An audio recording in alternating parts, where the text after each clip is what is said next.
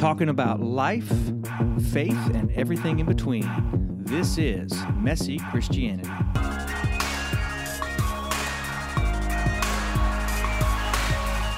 And welcome back to Messy Christianity. We are so glad you chose to join us today. Today's topic, the waiting. Waiting on God. You know, the Bible says that we are to wait patiently for the Lord. The Bible says that in the stillness, He speaks in a still, quiet voice. So, I don't know about you, but I'm not really good at waiting. I'm really good at it. You liar. You know where liars go, right? Yep. To heaven if they're Baptist. Yep. Amen. No, just kidding, just kidding. Pentecostals go to heaven too. Just kidding. So here's the deal. Why is waiting so hard, and what does it mean to wait upon the Lord? And why would you wait? I mean, why? Probably multiple reasons why we would wait. Probably multiple reasons why we have to wait would be the better way to say that. Okay. I ain't ready. Yeah. They ain't ready. Huh? She ain't ready. I mean, if it's that situation, I mean, the church isn't ready. Somebody isn't ready. But a lot of times it's I'm not ready. So let's give this some boundaries or some context. Let's take Acts chapter 2, where or actually is it chapter 2 or maybe 1, where Jesus says, "Go and wait for the gift that I promised you." And so the believers go into the upper room and they're waiting on the gift that Jesus has promised. Right? Then of course we know that 50 days after the resurrection we had Pentecost, and it was the gift of the Holy Spirit, and God did something marvelous. Yeah.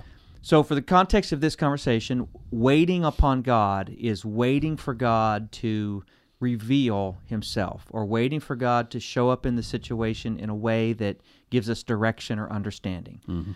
So what you just said, I think, is so true, and we really could dissect each one of them. Yeah. We're not ready. Yeah. In the waiting causes us to get ready. Get ready. That's right. What does that mean? Like, what does that look like? A lot of times it's a character thing. I mean, it's a character thing that God is needing to refine something in our. There's so many avenues of this.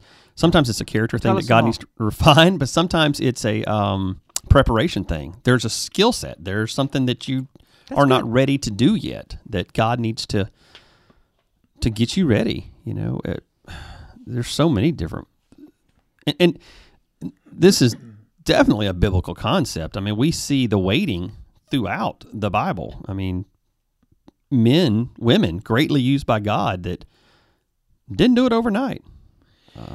We see of the nation of Israel. They did a lot of waiting too. So. You know, one of the things we see with leaders who fall, specifically faith leaders who fall, is that their ministry outran their character, or the weight of their ministry was greater than the strength of their character.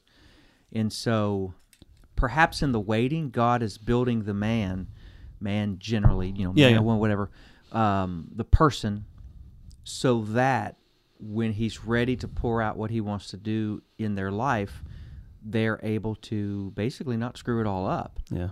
I've always said, and I've heard it said as well, that God is more interested in a man than He is in ministry. And I think that's right. I think it's true. You know, I look at some of, just personally, I look at some of the camp speakers. You probably could call names, I could too. But back 20 years ago, when I was doing full-time youth evangelism, I was always wanting to do these big camps and stuff, and there was a list of names. These were the guys that were always the guys on the stage. But when I look at them now, it's like for so many of them there was a major break. Yeah. And it's disheartening in a lot of ways. You're going, okay, these were the guys. Now there's a trail behind them of really just sin and brokenness and dysfunction and all that kind of stuff. Not all of them, by no means. Right. But there's enough to make you sit and go, wait a minute, what are we doing here? And a lot of those guys, it's almost like they were put into prominence because they were skilled. Right. And they had a good heart, but maybe they didn't have I'm making a huge assumption and judgment here from the outside, just to be clear. But does that? I mean, what do you? Does that make sense? What I'm saying? It does. I mean, we can make the same case for prominent pastors that have been doing it for multiple years. So I don't know if that's a weighting issue. It definitely is a character issue, but well, that sums up. It's a holiness issue. Yeah. And at some point in their life, perhaps they were chasing after the holiness of God, imitating Him. Be holy because I, the Lord your God, am holy. And maybe at some point they, because of the lies of the evil one, they whispered in our ears that we have arrived. I've got to the point. I am successful. And that's not just in the ministry. That's in any aspect of life. Mm-hmm. When we get to the point where we have arrived and no longer need to pursue the things of God, because up until that point I was pursuing God because I needed His help. But now that I've got here, I don't need His help anymore. That's that slippery slope. And so we look at, I think a lot of times we look at waiting as a negative. Right. And I'm waiting for this season to be over. I'm waiting for the popcorn to get done in the microwave. Whatever it is that we're waiting on is typically a negative. But when you first described this podcast, Jeff, the first thing popped in my mind was just an absolutely incredible scripture from Isaiah 40:31. Mm-hmm. And it brings back to my mind every time I hear this verse, one of my favorite movies as a kid, Chariots of Fire. And these runners from England and from the UK rather, who were competing in the Olympics, and just that the soundtrack's incredible, but the truth of it. But then you had Eric Liddell, one of the fastest men alive at that time, won gold medals. He refused to run in the Olympics because the one race he had was on a Sunday, and the Sabbath. You honor the Sabbath, you keep it holy. But going back to the verse says, "But they who wait upon the Lord shall renew their strength. They shall mount up with wings like eagles. They shall run and not grow weary. They shall walk and not faint." And I'm like, oh my goodness, I get stuck waiting for this season to get over, and I get angry and I get frustrated. The waiting does not, for me, so many times result in a renewing of strength. It's like the waiting sucks the life out of me because the focus is not correct. Yeah. The focus is not on the waiting to provide strength. Now, God puts us in seasons of waiting to renew our strength.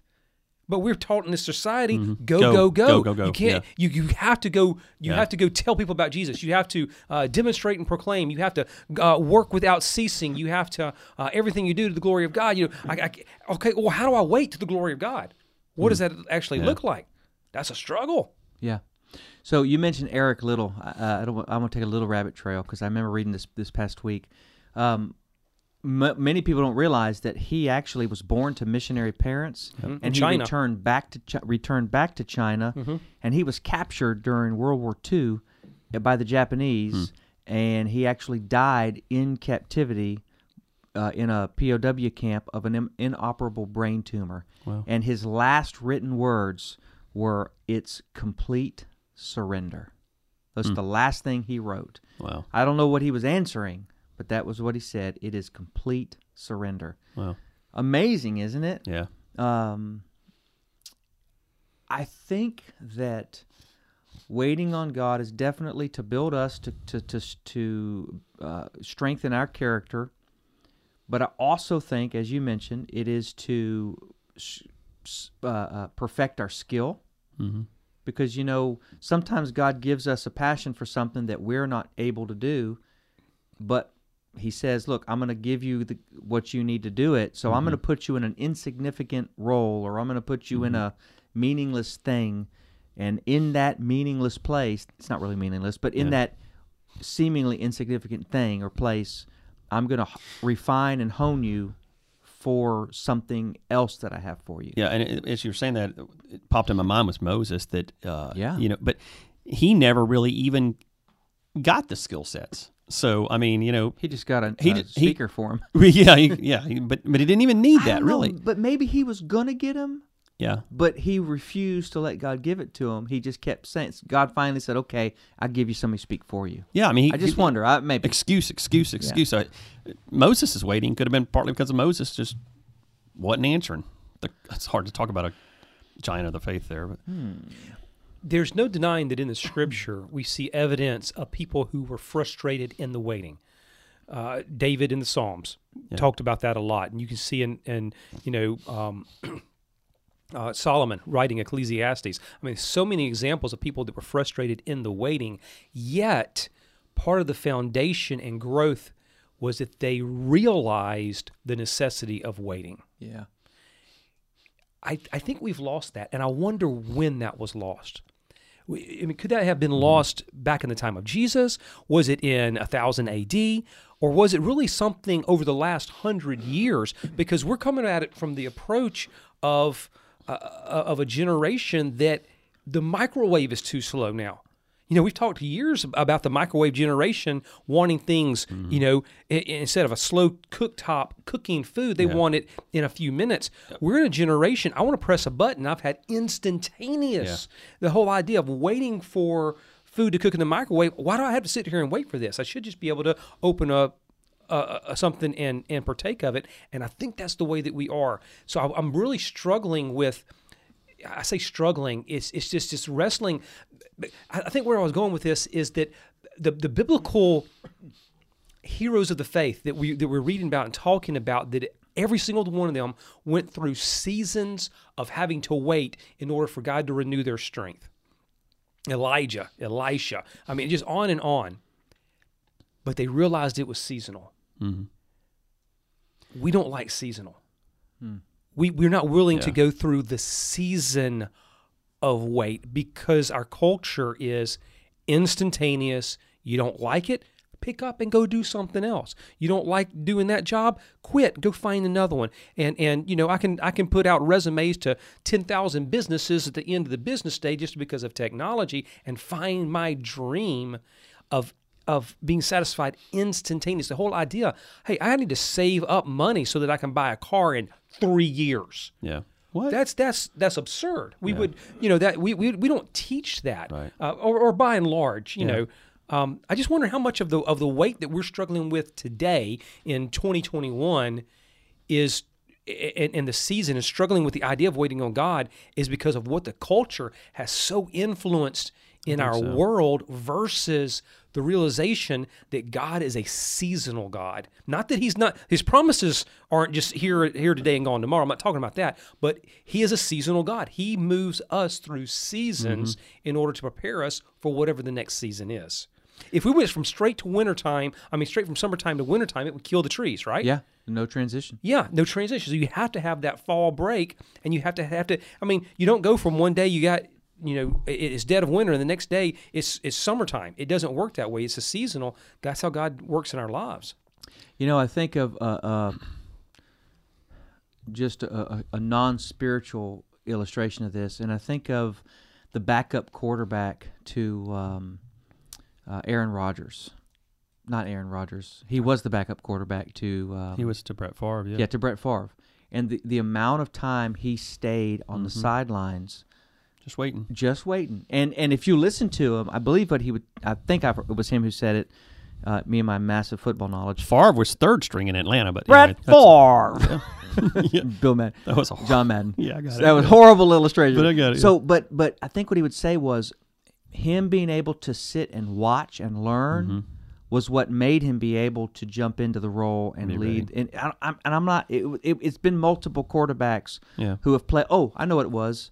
Taysom Hill with the Saints. Yeah. I believe that I heard that conversation that he patiently waited behind Drew Brees. And Drew Brees, the two of them were friends and they worked together rather than being threatened by each other. Right. Because that's a cutthroat. Once you lose your spot, same thing happened with what's his name with Alabama. You would know this. Well, Wendy would, anyways. Tua. Tua. He was behind Jalen Hurts. Jalen Hurts. I'm throwing out the football knowledge, man. You're on point today. Bringing it, man. But same thing, isn't it? Yeah. It's the waiting. Could you imagine knowing you got 4 years, but you're behind a guy who, at the very best possibility, you'll have 1 year when he's not there. How about this phrase? There's training in the waiting. Come on. Oh, yeah. There's training in the waiting. So it's to build character and I think correct our heart. Mm-hmm. It's to refine our motives in the waiting. Yeah. I think it's to strengthen our call. I know for me, a lot of my waiting is God just affirming over and over and over, this is what I've called to. Because if you don't have a call, this is what I have experienced and I believe, if I don't have a defined calling from the Lord, when the tough gets going, I'm not going to stay. Yeah. Why would I? The Right. only reason you have to stay is either ego, which is not a good reason, or I've got to do this because God said it. And then I think also the skill, building the skill, but also too, I think it is preparing whatever it is God is going to use you to do. Yeah, the part of the The puzzle we timing. don't see, that I mean the unknowns that only He sees, like the seasonal thing. Like, If we truly are one thread in this giant tapestry of life, Oh, that's deep. then but we are centristic, we are self-centered, we are the center of the circle of the universe.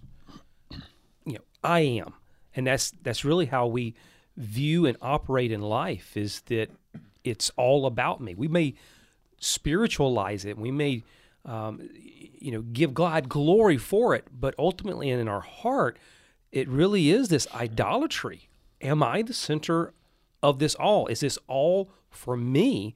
Or do I want more of God so that God can use me to impact the world? We're just this piece of string, this piece of twine intermixed in this gigantic, beautiful, holy tapestry. We need to see the world a little bit differently. Yeah. And that provides the assurance of the wait. That way, it doesn't make the wait easier, but it makes it more bearable. Yeah. The weight's the same. Whether it's a physical weight or a time weight, weight is weight. But the way that we endure it, the way that we bear it, that's where it's make or break. one of the great stories in the Old Testament is Joshua, Battle of Jericho, and we know the ending to that story. They surround the city, they blow the trumpets, the walls come down.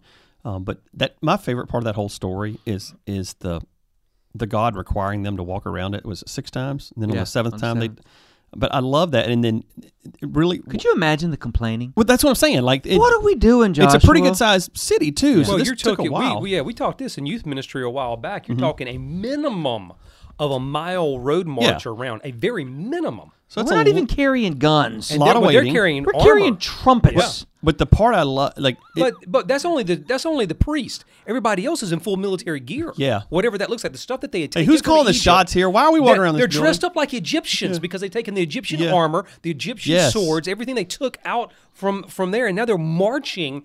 And then think about it: before they go into the city of Jericho the 7th time, a minimum of 1 mile around, Yeah. 7 times. Yes. They did a 7-mile road march before they charge into a city, Right. So they basically got totally and completely exhausted. and they wiped out the city. But the because part I of the love of promise this God. whole story is, and I don't remember the exact verse, but it says something about that. Maybe this is my paraphrase, but it's not time to shout yet. Like basically, like there is a time to shout, but it's not yet.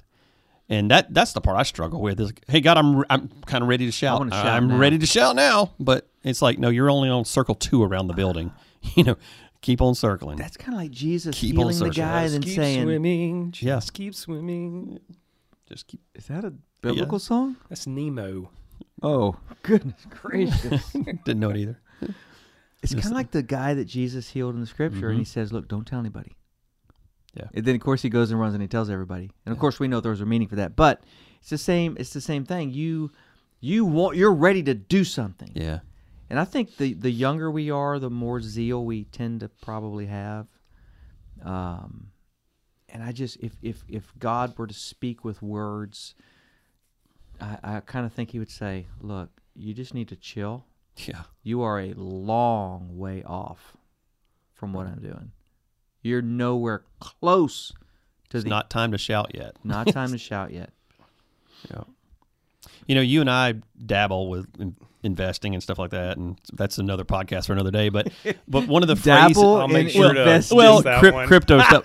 But no, Hey, I'm a millionaire. yeah. In waiting. Yeah, me too. But one of the phrases that's thrown Multi-millionaire. that's in thrown waiting. out a lot, and it is, and I know it's used in other things, but is the FOMO. Yes, fear of missing out. And so a lot of times what I think why we don't wait is there is that underlying FOMO. There's that underlying fear of missing out. Like, if I don't take this opportunity, it's going to ruin my life. I'm never going to have another opportunity ever again. This is it. This is my only chance. And, God's saying, no, it's not, it's not time.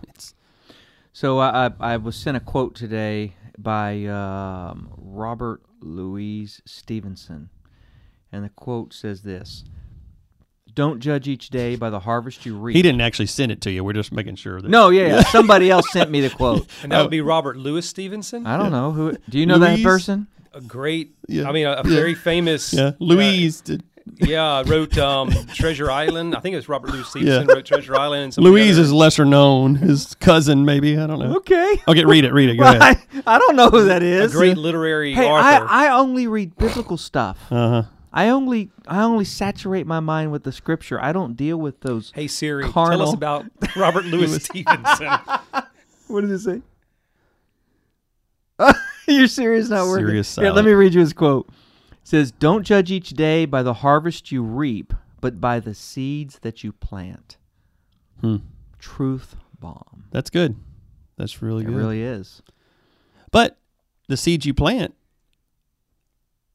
lead to harvest. I mean, Yeah. and not necessarily. Not always work out like that. But That's a great point. We see the waiting as just spinning our wheels, not accomplishing anything. yeah, But the truth is, it's in the waiting that there's a lot of joy, because the joy is really in the journey, not in the destination. ooh.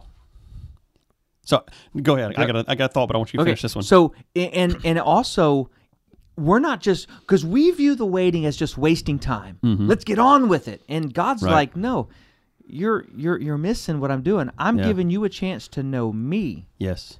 I'm sitting with you in the green room before we go on stage. Yeah. I'm giving you a conversation with the God of the world, of the universe, before we get on the big stage. I think part of the struggle with the waiting is for those of us, and I say us because I'm one that struggled with this, from a works-based mentality. Exactly. If I have to do works in order to possibly earn, my struggle was to prove to God how much I loved Him. So I worked myself, to death figuratively. But then waiting is a torture. Waiting is demonic. Waiting is the most horrific thing you can even comprehend, because I should and I must and I have to be doing. I feel like we need to say that, like, I think all three of us are coming from that personality set a little bit, where we like to do something. We like to what's the next thing? Yeah. There are flip side personalities that are the paralysis of analysis. That they're just, I'm waiting on God. And you've been waiting your whole life. Yeah. So I feel like that does need to be said, that there are those that the waiting is actually over for you. Like, now it's time to go and do what you're called to do. So I just thought we need to throw that out there, because we're coming from our personality, which I tend to be ready. What is it? Ready, shoot, aim. That's my personality. Yeah. Too much. So I think that's a really important point, that waiting can be used as an excuse. yes.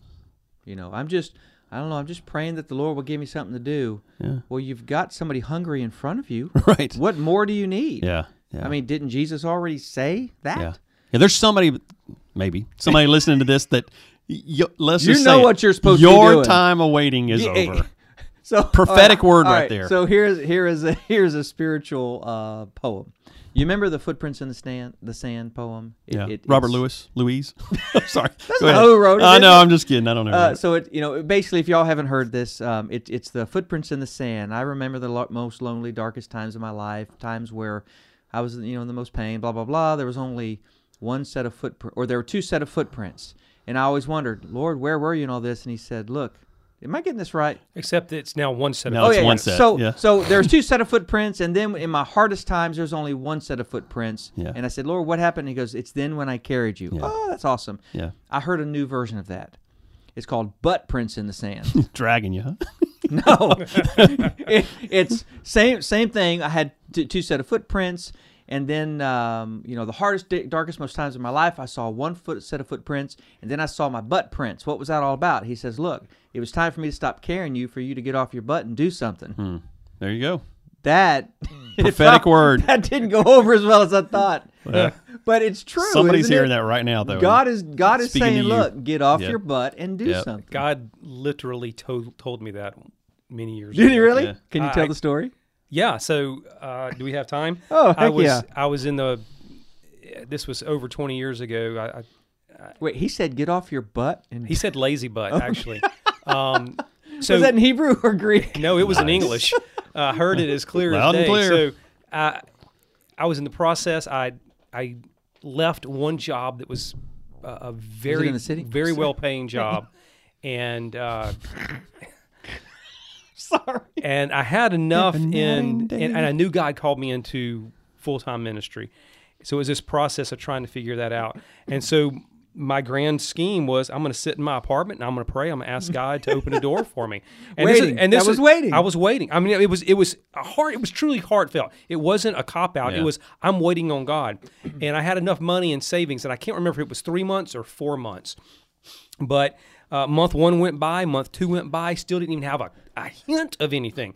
I'm going to assume for the sake of the conversation it's 4 months. Month 3 went by, and I had nothing. Month 4 was almost completely gone. I had not done anything other than pray, no looking, just, asking God. And that's really kind of the way I was raised. It's just like, pray, ask God, and He'll provide. And I remember I'm sitting in this little duplex, and I was looking outside one day, and a beautiful sunny day, and I'm praying. I'm like, God, why are you not providing? You know my heart. I just want to serve you. Why aren't you doing something? Why aren't you opening a door for me? And it's clear as day in my mind, I heard, get off your lazy butt and go do something, and I'm going to open the door for you. Wow. But see, my ideal was I sit and I wait for God to open the door, and then I see the door on the other side of the room open up. At that point, I decide to stand up and walk out of it, and that's not how it works. It's like the sliding doors at Walmart. They don't open until you get right there ready to go through them. And I'm sitting in the parking lot asking God, open that door on the other side of the parking lot. He's like, get off your butt and go, and I'm going to open it for you when you get there. He's a lamp to our feet and a light to our path. It's one step at a time. It's not Peter this 20, 30 steps ahead. Peter didn't walk on the water until he actually got out of the boat. Exactly. So, Exactly. Not only that, they were actually in the upper room waiting, and they were praying, and they were ministering each other. They were doing something. That's a good word. So you made me think of that old game as a kid, red light, green light. And that, I think, is really the strategy for us as believers when it comes to with listening to God. Sometimes He gives us a green light and He says, run. Sometimes He gives us a yellow light and He says, stop and wait. And then sometimes He gives us a yellow light and says, be careful. just slow it Go down. slow. What?